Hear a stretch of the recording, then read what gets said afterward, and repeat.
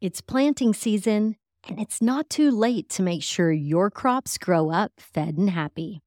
Regardless of your spring crop, Fed and Happy offers a variety of worm casting solutions in liquid and solid form to supercharge your soil, your yields, and your profitability. For fast, vibrant germination and seedling growth, mix your seed with Fed and Happy's screened granular castings pre-drilling.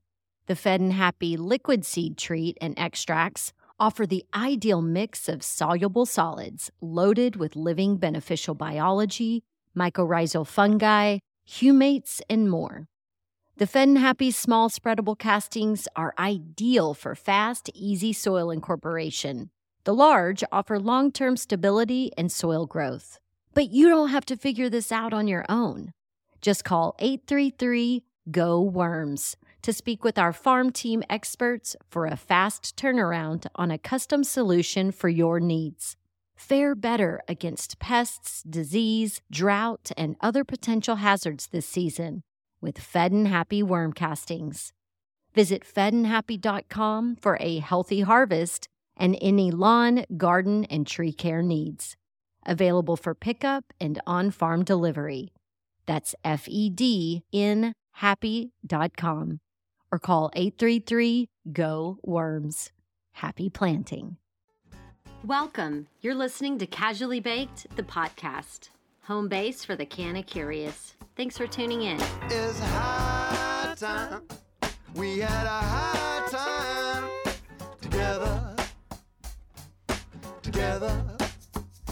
Yes, it's high time.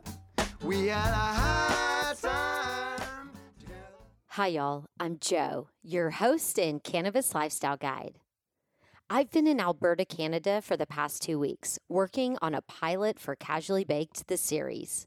And I was so fired up to celebrate 100 episodes of the podcast that I invited some of my friends from the Canadian cannabis community to join me for a Pedal Pub celebration. We got casually baked and then pedaled our way through Inglewood to Cold Garden, the funkiest local brewery with a super cool cannabis-friendly staff. When we got there, I sat down with Jameson Wellborn of Stewart Farms and Paul Dillon of Cultivated Solutions. The three of us enjoyed a pint and a chat. I got to tell you, it's so different for me buying weed in Canada's retail cannabis stores. I'm so spoiled having access to the Emerald Triangle's sun-grown goodness that I really don't know much about the different indoor growing styles that are critical to maintain supply and demand in Alberta, Canada. Nor did I know much about the licensed producers with flowers on the shelves. It's also different not having easy access to the testing data, or being able to pinch a bud or stick my nose into a jar of flower and take a good sniff to explore the rich terpene profiles. I met Jameson and Paul originally on 420. We smoked a lot of J's and had some pretty heady flower talk. So I thought they'd be the perfect pair to ask my canna-curious questions to.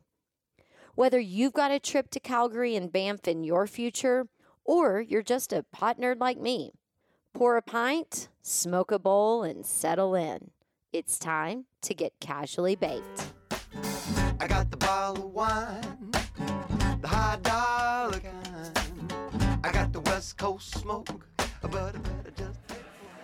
Paul and Jameson, thank you so much for celebrating the 100th episode of the podcast with me. What's up? Yay! Oh my God, it's so fun. I was on the calendar like, okay, when am I going to be in Calgary? That's the 100th episode. I've got to plan something cool. And so the Casually Baked Pedal Pub was born. Yeah. It's been a great day so far. Oh my God, so fun. And Cold Garden is a perfect place to talk to two of the smartest growers that I know in Alberta, because I've got a problem and I need some help. I'm a California girl. I like my sun-grown Humboldt County or Emerald Triangle cannabis. And so I know how to shop for it when I'm there. And we have a whole different shopping experience. I can smell things. I can pinch a bud. Like, you can. Yeah, yes. And so I've come here and I'm in the dispensaries and, you know, I don't really know much about the indoor growing world. I don't know, you can't get a certificate of analysis on the cannabis plant. So I don't know how to shop here. So I was hoping that you could clue me in on the different types of indoor growing that is happening here. And like, you help us figure out how to grade this shit. You know what I mean? Yeah. All right, cool. So tell me what you're doing with Stewart Farms right now. So right now I'm the vice president of a group called Stewart Farms. We're headquartered out of Alberta, but we're building a 100,000 square foot vertical aquaponics facility in St. Stephen's, New Brunswick. So we're very excited about introducing responsibly sourced, organically grown aquaponic cannabis to the Canadian marketplace as early as Q1 of next year. That's awesome. So aquaponics, let's talk about this. What is that like? What does that look like? Aquaponics is a very interesting system. It's been used in vertical farming on a number of different projects globally. The founder of the company, Tanner Stewart, actually comes from that space where he successfully built and grew a vertical aquaponics farms focusing on leafy greens. And he took that knowledge that he made and translated it into what we think is going to be a really successful cannabis cultivation. So utilizing tilapia, we have a contract with the Boston Fish Market. So we're going to be selling live tilapia to the Boston Fish Market, which is located very close to St. Stephen's, New Brunswick. So it's not too far in transportation. So we're very excited about that. I am not an aquaponics specialist. We do have a world-renowned aquaponics expert on our team that we're very excited about. His name is Gary Chapman.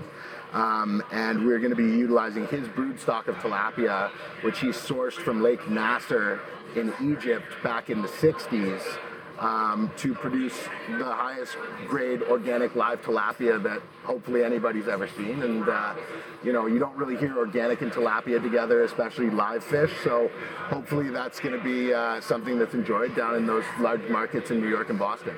Yeah, because you know, you think, oh, fish farms, oh, that's bad. But it's like, wait, these fish are growing my awesome dank weed. Yeah. Okay, I'm listening. Yeah, so we consider ourselves a living soil grow, but instead of utilizing living soil, we're utilizing living water. Our fish do not swim between the roots of our cannabis plants, as many people probably think when Have they think imagined, right? aquaponics. I'm not sure what I'm visualizing right absolutely. now. So Health Canada, as most people know in Canada, is extremely regulation heavy. So we're building our facility to GMP EU standards, and what we're doing is we're taking the used fish water and we're putting it into holding tanks and then treating that fish water on a per batch basis to make sure that it's at the optimal ppm and nutrient level and load to enter into our facility. So as you're watching these levels and you're looking and, you know, I don't know what the things you're looking at, the pH levels in the water and different things like that. It's like, okay, things are a little high. We're swapping out the feeding system on these fish, right? But what are we feeding these fish? What is it? So we're feeding them a proprietary mix of vegetable matter and protein matter. And what we've found is that it's very important to monitor what goes in because it affects what comes out. And you can feed a fish anything, but having the excrement be of a benefit to cannabis growth is something that, you know, we really think we need an expert involved in, and we're really happy to have Gary on board. Need a wizard. Absolutely. A fish shit wizard. Absolutely. I couldn't have said it better. All right, so that's one style of indoor. One style. That's a rare style. Oh, you're right, exactly. Yes. This is something really special. So tell me, what's the most traditional indoor growing style here? Typically what we're seeing is either in a soilless mix on either drip to drain tables or some type of irrigation line. A lot of companies are successfully employing rockwool cubes and growing in rockwool. Another popular medium is cocoa. The cultivators across Canada spread the gambit. And is this like the crushed up shells or whatever? Like what is cocoa? I mean, Cocoa coir is made from the husk of a coconut. So you take oh, the husk of a coconut. I'm thinking like cacao. Yeah. No, cocoa is really good to grow in. It actually doesn't retain water quite like soil, but it allows a lot of drainage. drainage, so Yes. you don't have over-watering issues like Yeah, you and the would root traditionally rot. have. And Exactly. But you do get good runoff, so if you're doing more frequent waterings, it's a little more desirable. Okay, makes sense. It all has to do with that grower's methodology, that lead grower, and how much, how long a leash the senior management in the company are giving that grower, and you know where they have to bend and where they're going to stay firm, and you know you see people running LEDs, you see people running double-ended Gavitas. It's really a personal preference grow methodology, and no one is a cut above the rest. It's really understanding how your specific cultivars that you're running are reacting to your specific methodologies in your specific facility. And so if you dial that in, it doesn't matter whether you're growing rockwool, soilless mix, living soil, or cocoa. If you've taken the time to dial in those tiny little details, those nuances, you're going to be able to produce some high quality flower. What kind of nutrients are people allowed to use here? Like, I had heard, and I don't know if this is true or not, but that it's really difficult to find truly organic cannabis here whenever you're dealing with an indoor grow. I don't know how all of that works. Like, me going into a store, how do I know what I'm getting? So I think you really need to, it's the responsibility, unfortunately, due to the current constraints that are placed under us under the Cannabis Act and Health Canada, it's the responsibility falls somewhat to the consumer, the purchaser. Absolutely. And going on and learning a little bit more about cannabis cultivation and learning, maybe getting opinionated on it and starting to learn about the cultivation methodologies implemented by these growers. I am not an expert in this organic field, but one problem that I'm seeing is that there isn't a standout one federal body that is certifying organic materials. And where are they certifying at? Are they certifying how they were sourced and the inputs that went into the material, or are they certifying that material itself? And what does that constitute? And I think... And you're talking across food and the dairy industry and the beef industry and all of it. And so my understanding is there's 3 bodies right now, and I can't name them off the top of my head, that are working in this cannabis space. But there's a lot of confusion, and there is still... Well, because we're not even a year in, so we're not even a year in. So We're everybody's embryonic. figuring it out. We're all figuring out. We're all flying by the seat Well, of it our makes pants. me feel better because, in California, we've made a real shit show out of things.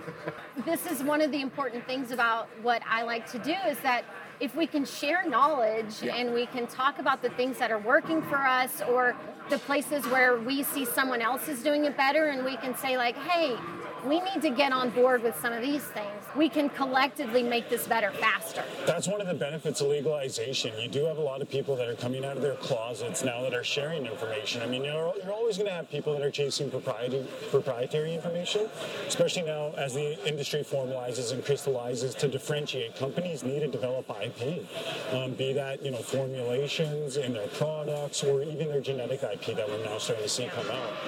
But the issue is, to truly develop something of value that you want to lock in, you need a little help. Yeah. And cannabis has always been about the sharing and the helping. So it's cool to see that as we go forward, there's players in the space that aren't losing that still want to build a better future for everybody. And I mean, there are always bad apples, and there's always people that are just chasing a dollar.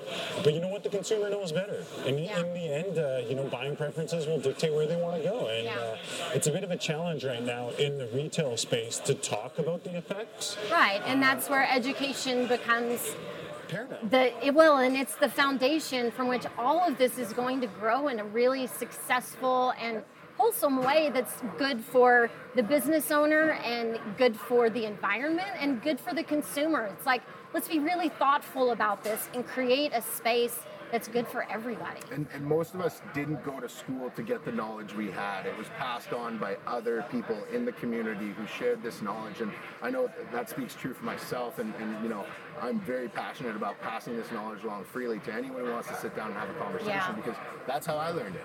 Yeah. And that actually segues into what you're doing with cultivation solutions? Cultivated solutions. Cultivated solutions. Why is it so hard for me It's today? a bit of a tricky name. And I think Pedal Pub and a couple of smoke breaks. I mean, I may be a touch more than casually baked at this moment. But it's cultivated celebratory. solutions, It's a bit of a misleading name. We actually aren't involved in any cultivation. We actually specialize in custom education programs. So we got our start with our retail training program we take an academic focus on the plant. We approach it with scientific rigor and methodologies to really bring forward information that's going to help weed through a lot of the misinformation that's out there these days. But given the regulatory landscape that we're in, you need a lot more than just that. So, we really help people with conversation skills. We teach them how to talk to people, how to listen. Active listening is one of the things we spend a lot of time on. Because if you can really listen to the customer in front of you, then if you're empathizing with them, then you'll be able to spot opportunities, and it becomes easy to round a sale. I don't teach any of my clients to upsell, because you just don't need to in cannabis. Everything's so synergistic that if somebody comes in to buy cannabis, they're probably going to need lighters in his eye or other papers. But it's a really cool and fun space to be. With the new innovation that's coming out, there's going to be more and more challenges in describing products to people. And when you're talking about innovations, you're talking about the edibles and the concentrates and things coming on later in the year. The edibles is a great example. We're in Canada, the regulatory regime is so strict on product packaging.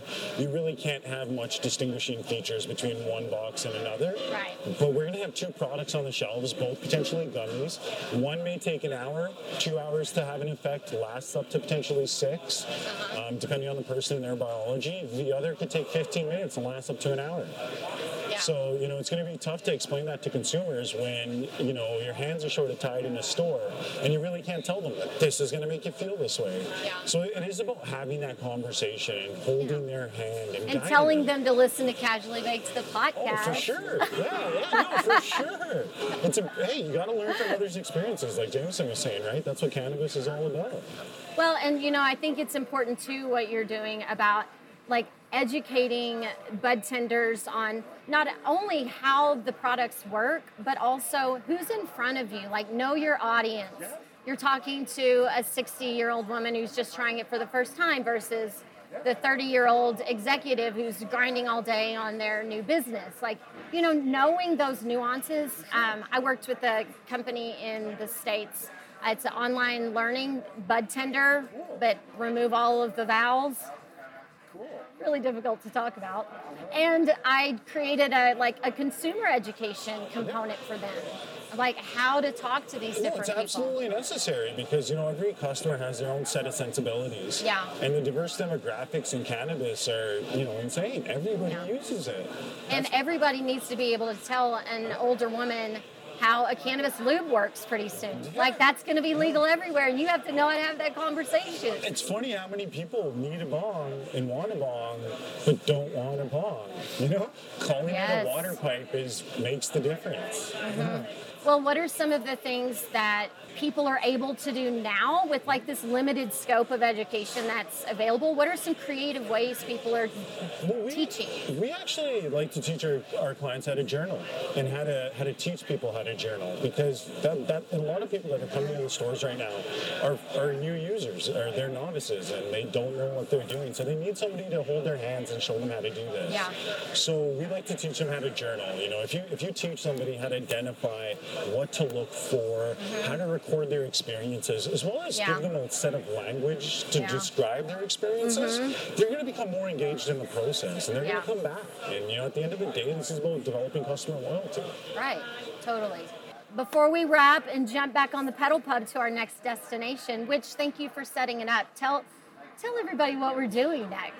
So we're going to be heading to a privately owned retail location here in Inglewood, owned by some friends of ours, and they're going to be shutting the store down for a few minutes so we can take some video and show you what purchasing in the Canadian legal landscape really looks like.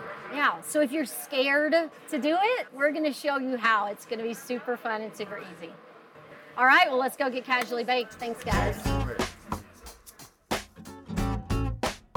After drinking a pint of Cake Face, my favorite cold garden brew as of now, our Casually Baked gang pedaled on over to Elmer Nelson for a little Canadian cannabis retail therapy.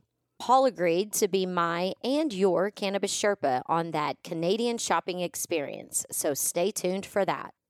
You'll find hot pics and videos of the 100th podcast celebration with Pedal Pub Calgary, Cold Garden, and Elmer Nelson Cannabis Dispensary in the show notes at casuallybaked.com. And on this momentous 100th episode, I have to stop for a minute and rave about the practice of persistence. I've always been a go-getter, but about 10 years ago, I made a conscious commitment to make small sacrifices in order to live the life I wanted to live. I decided to stop playing checkers with my life and start playing chess. When I conceptualized Casually Baked the podcast, I thought long and hard about the commitment I was about to make. I knew if I wanted to make real change in destigmatizing the modern cannabis culture, I had to find ways to make cannabis education entertaining. I had to be willing to create highly responsible content regularly, and I had to have the audacity to build a community of highly responsible cannabis Sherpas. 2 years and some change later, it brings me so much joy to look up and see the impact my Casually Baked perspective and storytelling is having in normalizing our cannabis culture. I'm excited to continue our journey together, and I look forward to creating more dynamic cannabis dialogue around the globe. I'm living my inspired life, and I hope you're inspired to do the same. Cheers to dreams and persistence. Cheers to being brave enough to live your best life. And last, but certainly not least, cheers to you. Thank you so much for listening and engaging with me. Keep messaging me your thoughts and Canna Curious questions through the website at casuallybaked.com or DM me if that's more your speed. You can always find me at Casually Baked on Instagram, Twitter, Facebook, and YouTube. I hope you'll rate and review the podcast on iTunes or Apple Podcasts. And if you're inspired to add another Canna Curious member to our tribe, you know what to do. Puff, puff, pass it on. Casually Baked the podcast was created, recorded, and produced by yours truly. Editing and sound design are in the capable hands of Arnav Gupta. The podcast theme music is by my highly talented friend Seth Walker. If you aren't familiar with Seth's music, you can find High Time on his album Gotta Get Back wherever you're buying your music these days. I know he didn't create High Time for me, but it sure as shit sounds like he did, right? I hope you'll tune in next time. Thanks for hanging out.